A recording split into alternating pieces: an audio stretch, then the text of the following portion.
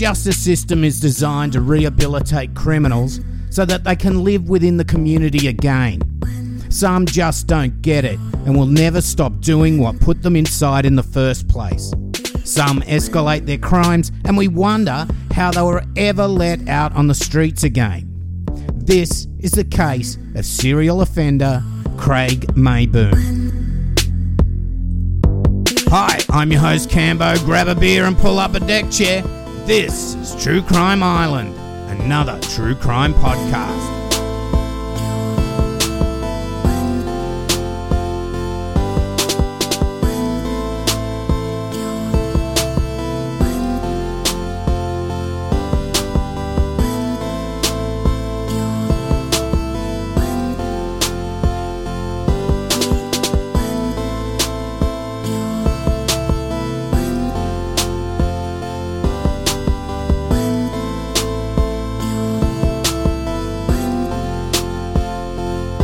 Islanders, coming at you this week from amazing Thailand after spending a few days last week at my mate Andrew DJ's wedding in Vietnam. DJ is the talented composer of the island theme, in fact the old one and the new one. It was the first time in Vietnam for me, and Saigon is a lovely, albeit busy city with amazing food, and if you like coffee, you will not be disappointed. So I'm spending this week in Thailand catching up with the lovely Kate and using the time while she's at work to sort this episode out. I do apologise that the episodes have been a bit sporadic this last few weeks, as I mentioned last episode. So let's get into this one, which was brought to my attention by Tony, who you may have seen on the Facebook page a few weeks back when we had drinks with our hubby Stuart. So this week we've got Craig Meyboom. Well, he was in the news last week as he was on parole for several sex offences when he exposed himself to a 12-year-old girl on her way to school. Now, this guy doesn't just flash himself, and in that in itself is bad enough. There's a long list of violent armed robberies and rapes on his resume. Like I said in the intro, some criminals just don't get it. They bide their time inside planning for the day they get out, and the urge becomes too strong and they offend again. Now, I don't want to paint every criminal with the same brush, as some I'm sure get out of prison and spend the rest of their lives in the community as productive citizens.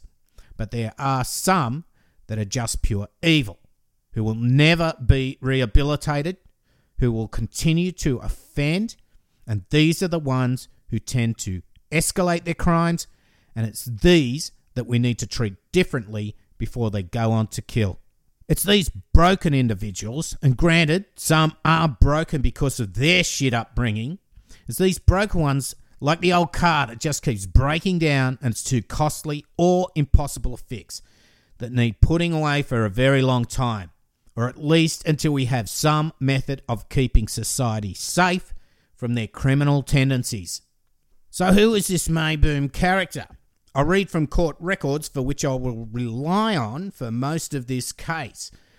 Meyboom had a very difficult early life. His mother left his violent and abusive father when he was aged 7. He left home aged 13 due to conflict with his stepfather.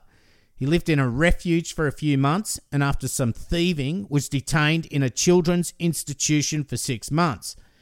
He returned home to be expelled from school at 15 after prolonged misbehaviour, including violence.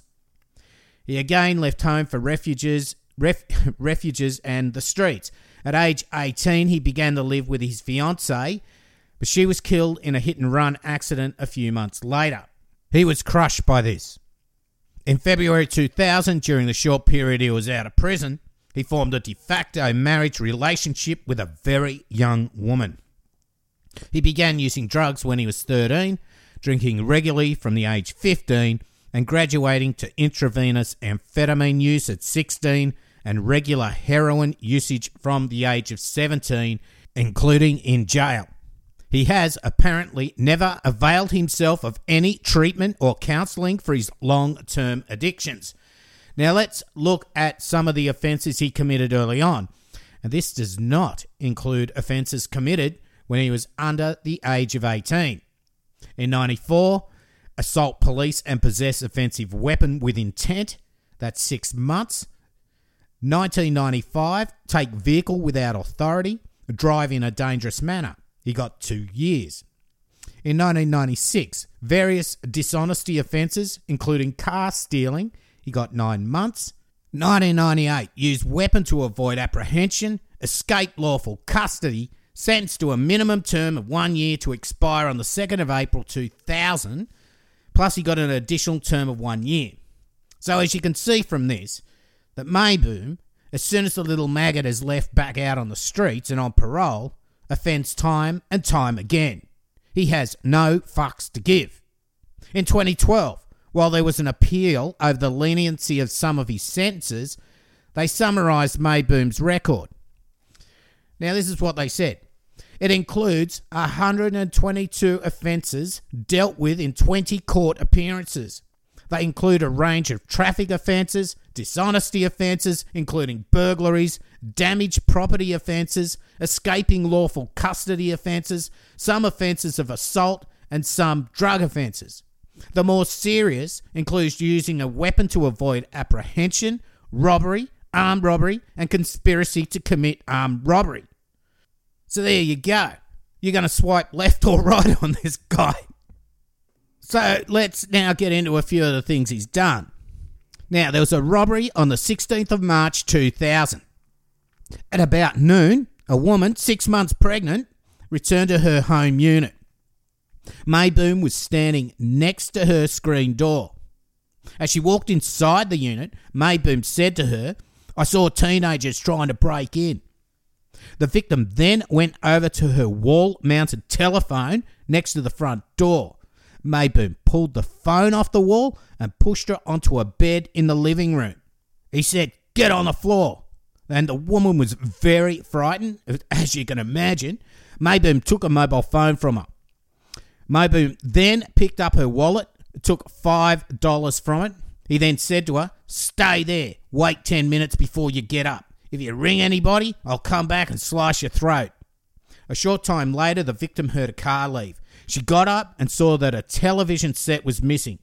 She also noticed that there'd been damage to the front screen door and front door. Now, Meyboom's fingerprints were taken from the telephone and wall unit inside the premises by forensic police. When arrested on the 20th of April 2000, Meyboom had in his possession, he still had it, the victim's mobile phone.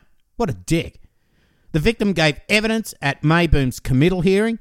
Thereafter, Meyboom indicated on the 27th of July 2000 that he would plead guilty to this offence after being committed for trial by a magistrate on the 12th of July 2000. In addition, it was in relation to this count that Meyboom asked that the scheduled offences be taken into account. So that means he's got other shit that he's done. He just wants it all dealt with in once. Anyway, there was a robbery on the 17th of March 2000. At about 11:15 a.m, a woman was standing behind a serving counter at the Canberra South Motor Park reception area. Meyboom entered, walking quickly. He went directly to a waist-high swinging door at the space behind the counter. He reached down, unlocked the bolt, and opened the door. The victim thought that Meyboom was carrying a large pocket knife. She stepped back and placed her hands up in the surrender position. After the incident, a cigarette lighter with a large black case and silver top was found on the floor. The victim reached towards the telephone and Meyboom said, "Touch it and I'll kill you." She moved away from the telephone. Meyboom demanded that she open the cash register, and she did so. Meyboom then took about $700 in notes from the cash tray and told her to lift the tray. She did so, and Meyboom then left, driving off in a vehicle. The victim took down the rego number. So, he gets this scheduled offence, unlawful use of a motor vehicle, because police inquiries revealed that the vehicle was reported stolen by its owner at 11:25 a.m. that day. It was stolen between 9:10 a.m. and 11 a.m. on the 17th of March from a car park. Now, it was recovered at about 1 a.m. on the 18th of March, the next day. So, a few days later, armed robbery on the 23rd of March 2000. At about 3:20 p.m, Mr. Brett Morgan was working in the reception area at the Canberra City Motor Inn in Griffith. At that time, he saw a red Holden Commodore drive into the driveway of the premises and into the car park. He saw it turn around and then stop just past the reception area. Mr. Morgan stood up to investigate, and as he did so, Meyboom entered the reception area. As Meyboom walked towards Morgan, he hunched over. Mr. Morgan was concerned that Meyboom was going to attack him and stood back. Meyboom said, "Open the till. I'm going to stab you." Meyboom moved his left hand from behind his back and showed Morgan that he had a knife in that hand. Morgan was terrified and started shouting at Meyboom. Meyboom continued to tell Morgan that he would stab him and said, "Open it. It's not worth it. Open the till." After further shouting, Morgan opened the till and handed Meyboom the $50 and $100 notes, totaling about $1,500. Meyboom took this money, placed it into a bag that he'd taken from under his clothes. There was a further argument about whether there was any money under the cash tray. Morgan stepped forward and lifted the tray. Meyboom looked under the tray and then ran outside. He then turned to Morgan, smirked, poked his tongue out before getting in the car and driving off. If it wasn't such a violent thing, getting an armed robbery happening, this guy turns around, pokes his tongue out at you. The mentality of the guy. Anyway, of course, this other scheduled offence will be unlawful use of another motor vehicle. Another stolen Commodore, which, of course, Morgan was able to get the Rego number from.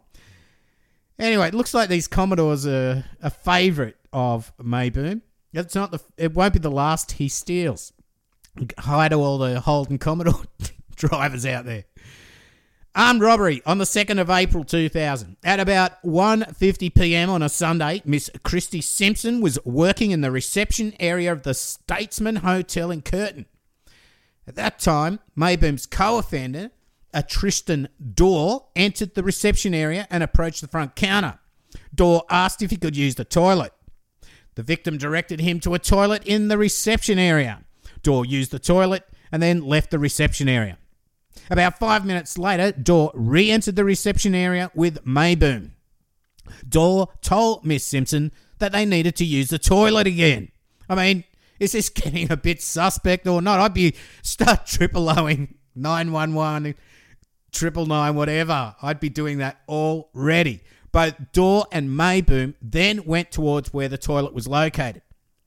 A short time later, Miss Simpson noticed them walking back towards the reception desk.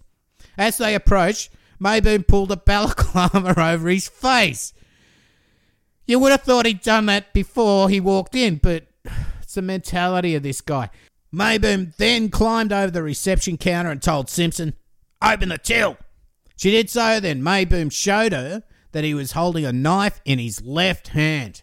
Dorr and Meyboom removed the money from the till. Meyboom then told Simpson, "Get out on the ground." Simpson got down on her knees and saw Meyboom remove the cash from the till, and Meyboom then climbed back over the desk. About $4,000 was stolen. Again, the schedule offence for this is unlawful use of a motor vehicle. Again, another Holden Commodore. Then we get another count. Conspire to commit armed robbery on the 7th of April 2000. At about 1 p.m, Miss Sonia Thorpe was working as the receptionist at the Diplomat Hotel. That must be in Canberra. She observed Meyboom's co-offender, Tristan Dorr, enter the reception area wearing a black wig. Dorr looked around the reception area and then walked down the stairs leading to the underground car park. Miss Thorpe saw, through the front glass doors, a blue sedan parked at the bottom of the front stairs, with Meyboom sitting in the driver's seat. He then got out of the car and looked up through the reception doors before getting back into the car and moving it forward so that most of the car was out of view of the reception doors. Miss Thorpe became suspicious and advised the assistant manager, Miss Lorraine Kennedy, and Miss Kennedy then wrote down the registration number of the car, and guess what? It was a Holden Commodore. Dorr then walked back up the stairs and said, "See you later, love." Miss Kennedy then called out to Miss Thorpe to call the police. Dorr left the foyer and got into the blue sedan. Meyboom then drove away. So they cased the place. Luckily, these people were, they weren't alone which is always a dangerous thing, and I always think all workplaces, when they're public-facing like this, should never have one person. But they were able to call the police, and these guys realised that and took off. So, next schedule offence, driving in a manner dangerous, unlawful use of the motor vehicle, which is that car, because police, when they were called, they took off. They found the car. They attempted to prevent the vehicle from driving away, but Meyboom deliberately rammed the police vehicle. Meyboom then opened his door, and as police got out of their vehicle, he closed his door, reversed the vehicle, and he took off. Police lost sight of the vehicle, but inquiries revealed the Holden Commodore sedan with registration YKK 154 had been stolen from a car park earlier that day. There you go. So we got another armed robbery coming up. Armed robbery and arson on the 13th of April 2000. At about 9:15 p.m, Meyboom and his co-accused, this time it's a Christopher Hayes, entered the King Ruby restaurant at Hackett. Miss Lee Chu Lam was behind the service counter and thought the two men were new customers. She called for her daughter to come and serve them. Meyboom spoke to Miss Lee Chu Lam, but she did not understand. He moved closer and leaned against the counter, and she saw that he had a knife in his left hand. Miss Lam was very frightened, as you can imagine. Meyboom spoke again and said, "Give me the money." Miss Lam then opened the cash register. Meyboom reached over and took out the cash tray. The two men then ran out of the restaurant and were observed getting into a gold Holden Commodore sedan. About $600 was stolen. Meyboom with Hayes and another person then drove to Ansley Village, where Meyboom and Hayes set fire to the car. The remains of a cash tray were located inside. And again, he would be charged with stealing that car. Then we get to the 15th of April 2000, another armed robbery. At about 8:12 p.m. on the 15th of April 2000, Meyboom and his co-offender, this time Hayes, entered the reception area of the Canberra Lynham Motor Inn. Meyboom then spoke to Miss Faye Ruskin, who was working in the reception area, and demanded money. When he did so, Hayes produced a knife. Miss Ruskin opened the till and Hayes gave Meyboom a plastic bag. Meyboom took the cash from the till and put it into the bag. About $535 was stolen. Again, they drive away in a Holden Commodore. Another one. And of course, they will be charged with stealing that car. So he ends up getting caught. But while he's on remand, he will end up getting away. So he gets a charge of escape lawful custody on the 16th of July 2000. Now what happened here is at 5:31 p.m. on Sunday, the 16th of July 2000, Mark Spiteri, a detainee at the Belconnen Remand Centre, kicked a hole in the gyprock wall of a courtyard near the southern wall of the centre. He then returned to his dormitory. At about 5:33 p.m, Spiteri returned with Meyboom and another detainee, Anthony Fitton. Spiteri and Meyboom then climbed through the hole in the wall. A short time later, another detainee, Lee, climbed out of the hole, again in the presence of Fitton. Fitton then covered the hole in an attempt to disguise it and returned to his dormitory. Now, Meyboom, you wouldn't think it'd be that hard, hey? Here's a remand centre. You're keeping criminals in before their court cases, and they just kick a hole in the wall and get out. Anyway, Meyboom was on the run until the 25th of July 2000, when he was arrested after police dog Lobo and his handler tracked him down and recaptured him at a house in Rivet. Good on you, Lobo.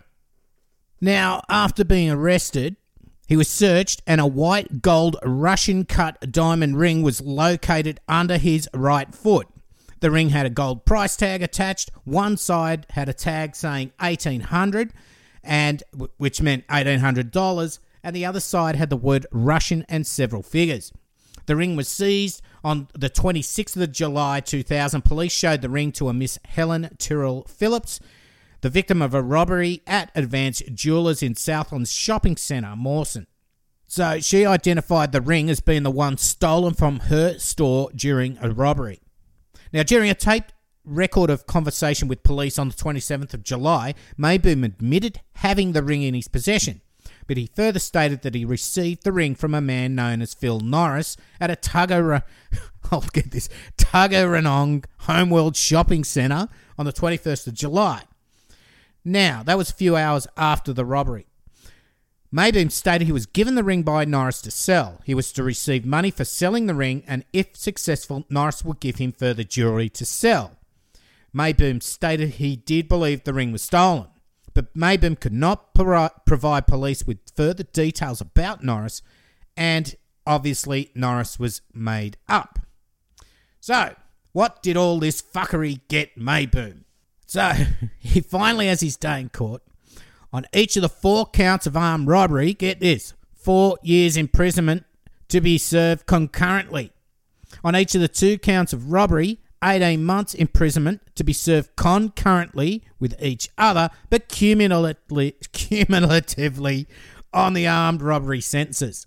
On the conspiracy charge, 2 years imprisonment to be served concurrently with the armed robbery sentences. On the arson count, 12 months imprisonment to be served cumulatively on the other sentences. On the escape count, 6 months imprisonment to be served cumulatively on the armed robbery and simple robbery sentences. On the possession of stolen property count, 3 months imprisonment to be served concurrently with the escape sentence. What a tongue twister. Anyway, so he had I should have just said this. He had head sentences totaling 7 years and a fixed non-parole period of 3 years and 6 months. So, what the fuck? That's hardly all this shit he's done, and he could be out in 3 years, 6 months. Anyway, he wouldn't stay out of trouble when he was released.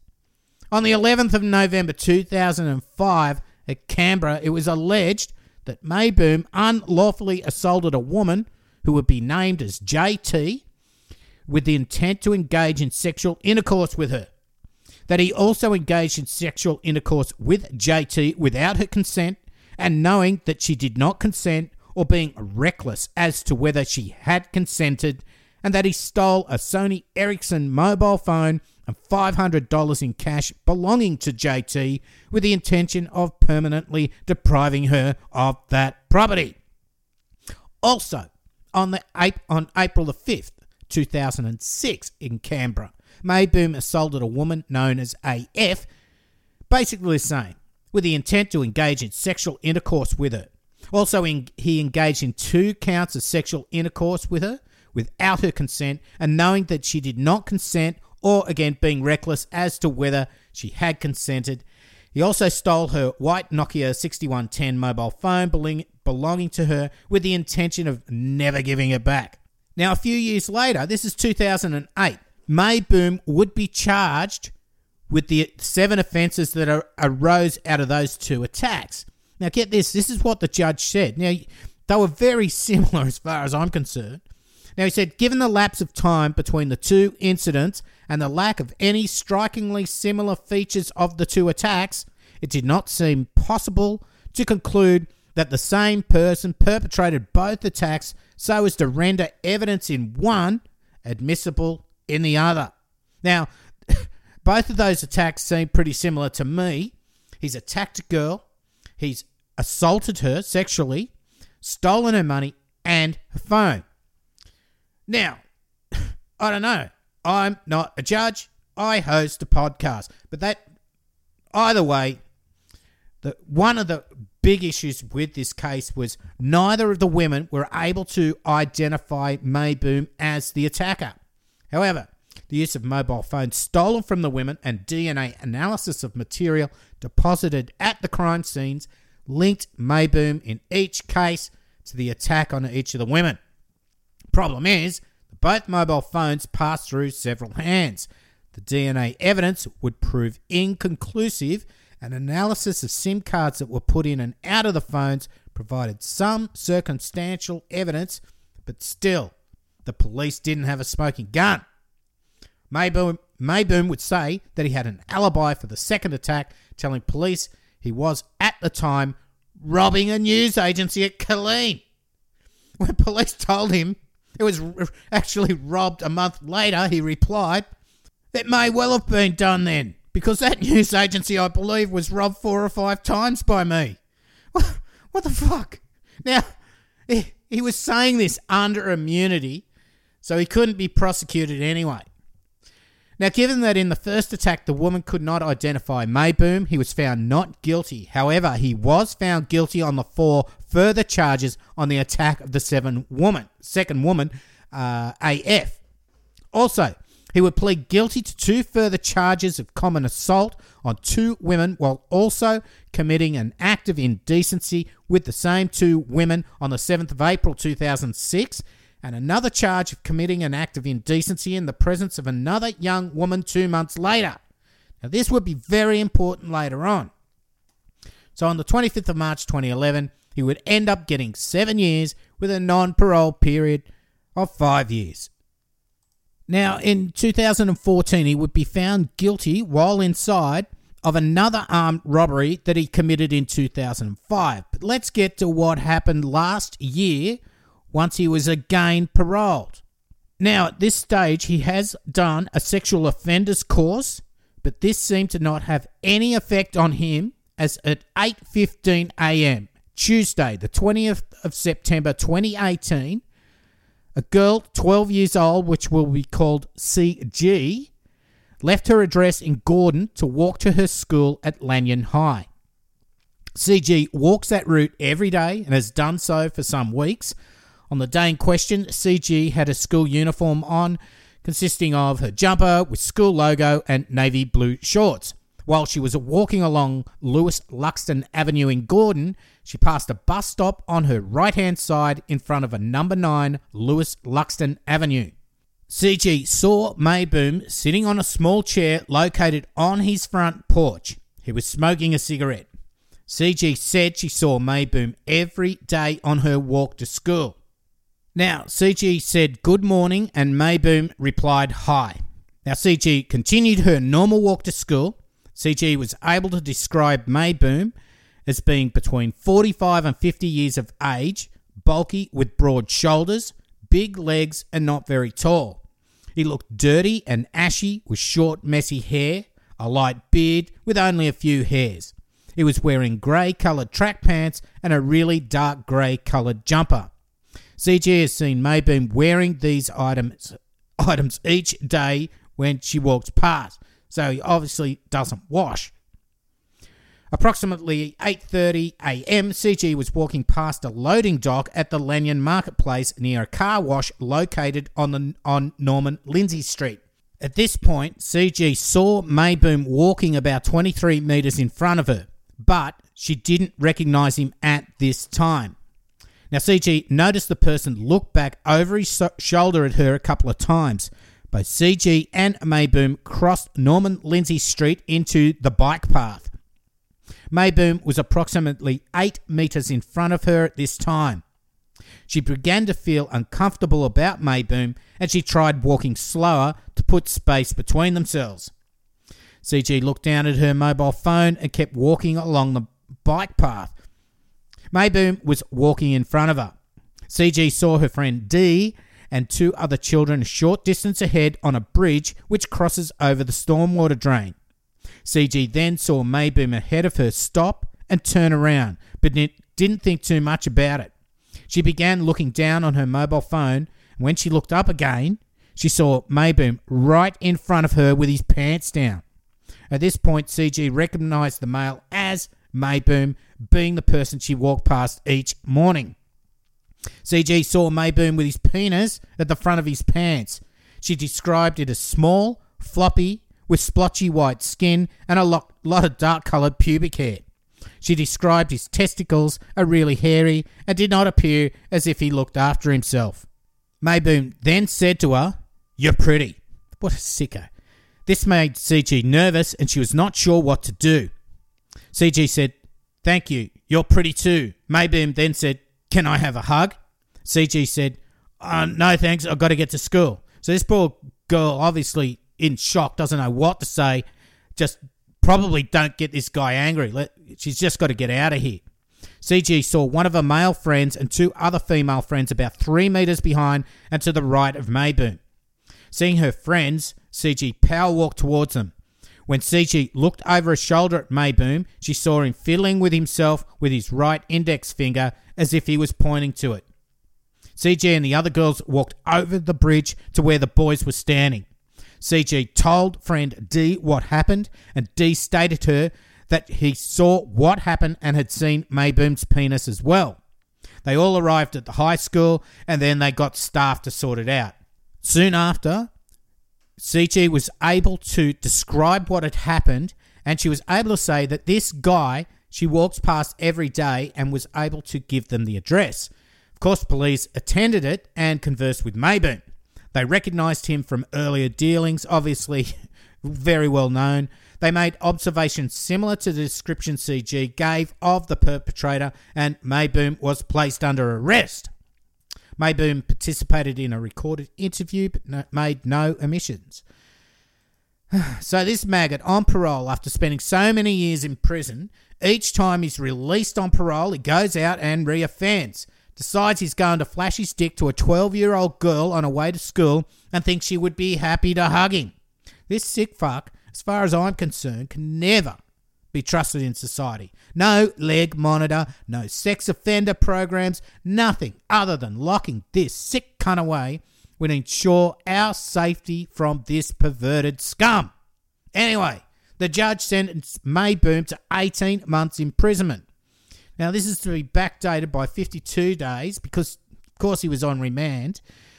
And the sentence is to commence on the 29th of August 2022 and to end on the 25th of February 2024. You know, that little 12-year-old girl who used to be bubbly and outgoing has totally changed now and is scared to go out. This will be with her forever in some form. Meyboom has no remorse, and in 5 years' time they'll let him out again. What do you think he'll do? Escalate to murder? Violent rape? Abduct some little kid? Really, this scum just needs to be kept inside forever, for fuck's sake. So thanks to Tony for bringing this pedo scum to my attention. See, it may not be the most interesting or gory or high-profile case I've covered, but it's one of the most important cases because in a few short years, this guy will be eligible for parole or his sentence will be complete and he'll still be out. He's already shown what he can do when released, and this is a classic case of escalation of offending. We don't want this scum to become the high-profile case. We don't want to look back and say, if only he was still locked up, some rape or murder wouldn't have happened. All I can say is that when he's let out, he gets the same consideration from the general public as he's given to others throughout his pathetic existence. So it's the end of the show, and this was a strange one, but anyone driving a Holden Commodore, I hope you've locked it up. Now on to the Patreon shout-outs. We got a few this week because we haven't had an episode for a little bit. Many thanks and boomfuckalunga to Lisa Jackson. Also to Mike from Murder in My Family podcast. Thanks, mate. Jessica Nicker. Also, there's Colleen Backels. There's also Binder Dhaliwal, Nina Miller, Byron Wickerton, Laluana Davis, and Celeste White. I'm not sure if I got you last time, Celeste, but thank you all so much for your support, and thanks so much to all present and past Patreon supporters of the island. It really does make a difference, and as you know, I don't like ads. So this keeps it all going. Now, I will be reaching out again when I get home next week. Anybody who's qualified for a mug or a t-shirt, I will send you an email just asking you what you want and to confirm your address. So just look out for your email spam folders sometimes if you're not getting my emails. If you want to support the island financially for as little as $1 a month, you too can become a patron. Go to patreon.com/True Crime Island. Check out the levels and the rewards. Alternatively, you can do one-off donations at paypal.me/True Crime Island. You can also support the island by getting hold of some merch, such as t-shirts, hoodies, beach towels, tote bags. My favourite, of course, are mugs. I love collecting mugs, and the Mugs of Rage are fantastic. That's all available from truecrimeisland.threadless.com. Remember, listeners, please don't order the black mugs. I say that every week. I can't take them down without taking them all down, you see. I do have keychains, lapel pins and stickers, which you'll need to have to contact me directly for. This can be done by emailing me, cambo@truecrimeisland.com. That's also the best way to contact me personally for anything else, such as case requests or just to say, boom bunga. Now, you don't have to spend money to support the island. You can also rate, review, tell your families and friends, workmates about the island.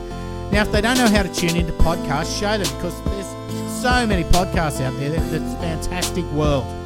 Search for True Crime Island on Facebook, Twitter and Instagram, and join the closed group on Facebook, please. That's always the best thing to do. Now, I've got a shout out to Daniel Carr. G'day, Daniel Boomfuckalunga. That's from Shanty. So she contacted me this week and wanted to give you a big shout out. So Boomfuckalunga, Daniel. And now that's about it for the show tonight. Lots of love to Maggie James, and I've been your host, Cambo. You've been listening to True Crime Island, and as I always say, don't forget to delete your browser history. Night and boom, bagalunga.